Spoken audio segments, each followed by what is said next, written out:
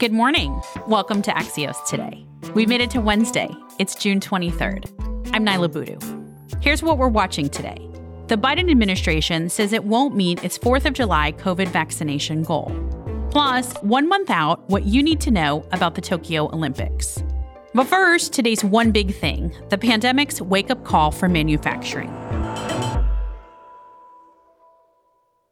An Axios exclusive. According to a speech scheduled to be delivered today, the Biden administration will say the economic disruption of the pandemic shows that America needs a new industrial policy that invests in more manufacturing jobs.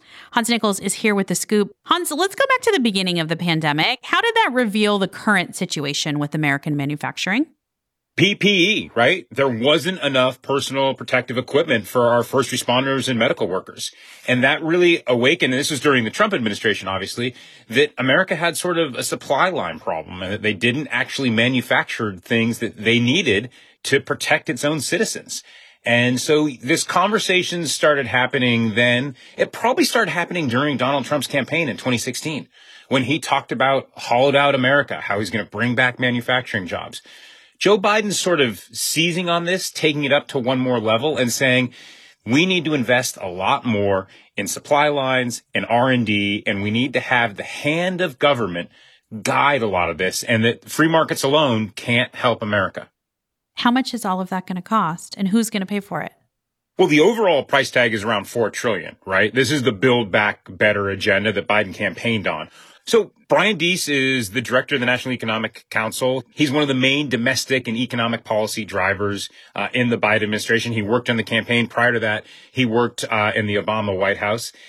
He's really taking the lead on this. What's happening today is that Brian Deese is really giving the whole intellectual architecture for it, the whole theory of the case. But, look, they need Congress for all this. I mean, the side story to this is that Deese will be meeting with congressional officials, senators, as well as over on the House side, trying to figure out just how to get a $1.2 trillion package across the line, right? They're talking about $4 trillion on what they think the economy, what they think America needs to sort of be self-reliant. And that's the case they're making here. This is about self-sufficiency and self-reliance. And that the next pandemic or the next crisis comes along, America may not have the luxury that it had this time and trying to play catch up. How are they going to overcome the systemic problems that led manufacturing to leave the U.S. in the first place? As you said, this has been going on for decades. So they basically want to have government work as a starter engine. And they feel that they've diagnosed sort of market inefficiencies, and that if the government goes in with R&D, as it did in the 19th century, as it did after World War II, that it can go in and make investments that benefit the entire economy.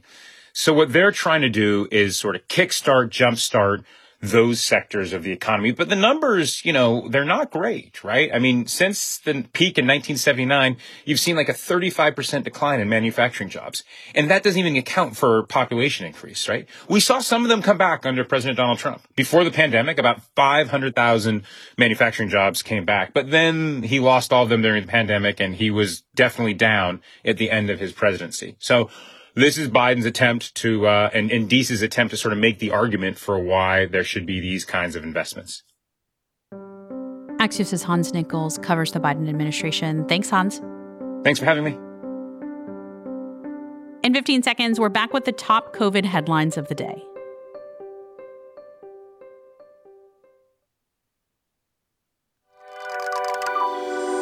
Welcome back to Axios Today. I'm Nyla Boodoo. Here are some of the COVID stories we're watching today. Yesterday, the Biden administration said it likely won't meet its goal of vaccinating 70% of U.S. adults by the 4th of July. Still, the White House said most Americans can safely celebrate the holiday because cases and deaths remain at low levels throughout the U.S. The CDC also said yesterday that every adult COVID death at this point is entirely preventable thanks to the available vaccines. It also says the vaccines are still effective against the Delta variant, which is becoming the dominant strain in the U.S. Former CDC Director Tom Frieden spoke about the Delta variant yesterday on Axios Recap and told host Dan Primack that COVID is here to stay. The virus is not done with us yet, and we see this when new organisms enter the human race. They adapt quickly to people and they learn. Unless we learn and adapt quickly, we're going to have more and more problems in the coming months and years. Speaking of which, South Africa is experiencing a full-blown third wave of the coronavirus, as daily cases have doubled there over the past 2 weeks.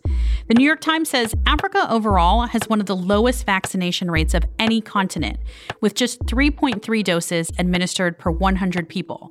Compare that to North America, we're at 69 doses per 100. Today marks 1 month to the start of the Olympics, so we invited our chief technology correspondent and Axios' favorite Olympics attendee, Ina Fried, to tell us what we should be looking forward to. Welcome, Ina. Hey, Nyla. Great to be here. Ina, so you're a credentialed journalist covering the Olympics. Who else is going to be attending this year? So there will be media from around the world. There will be the athletes and very small official delegations from the various countries. But that's about it from outside of Japan. Japan did make the decision this week that it will have some amount of local fans. So people from within Japan can go to the events to about 50% capacity with a maximum of 10,000 spectators at any one event. What kind of COVID-19 procedures are going to be in place for these games? Very strict for all the people that are coming from around the world. Whether you're an athlete or a journalist like myself, you're going to have to test negative before you travel to Japan, test negative when you land, and then very limited travel. So basically, I'll just be going to and from my hotel and the events, and it's fairly similar for the athletes as well. It's a protocol that relies very heavily on isolation and not so much on being vaccinated. For those of us watching on television, it's probably not going to look that different, Ina. Who should we be keeping an eye out for? So a lot of familiar names from the past. The U.S. women's basketball team got announced this week. It's a lot of the folks that you would expect. A lot of athletes that we'll all be watching, starting with, of course, Simone Biles for the U.S., Allison Felix in track. Softball is making a return to the Olympics, and a couple Olympians from quite a while ago, pitchers Kat Osterman and Monica Abbott, are both going to be helping the U.S. try and win as softball returns to the Olympics. Some names that won't be there, Ryan Lochte for swimming missed out on a chance. Ina Fried is Axios' chief technology correspondent, and next month covering the Olympics for us. Thanks, Ina. Thanks, Nyla. Before we go today, yesterday we told you that you can now text me directly. We're using a service called Community. And yes, to answer some of you, this is real, and it's really me texting you back. So far, we've heard from listeners in Canada, Missouri, Georgia, and more. It's so great to get questions, feedback, and story ideas from you all. Here's the number again if you'd like to join in. Text me at 202-918-4893. And let me ask you a question. I'd love to hear your answers to this. What does freedom in the U.S. mean to you in 2021? Do you think as a country we've changed what we mean when we talk about freedom? As we head towards the 4th of July holiday, we're reflecting on that. If you can record a voice memo on your phone, include your name and where you're from, and you can text it to that new number, 202-918-4893. I'm Nyla Boodoo. Thanks for listening. Stay safe, and we'll see you back here tomorrow morning.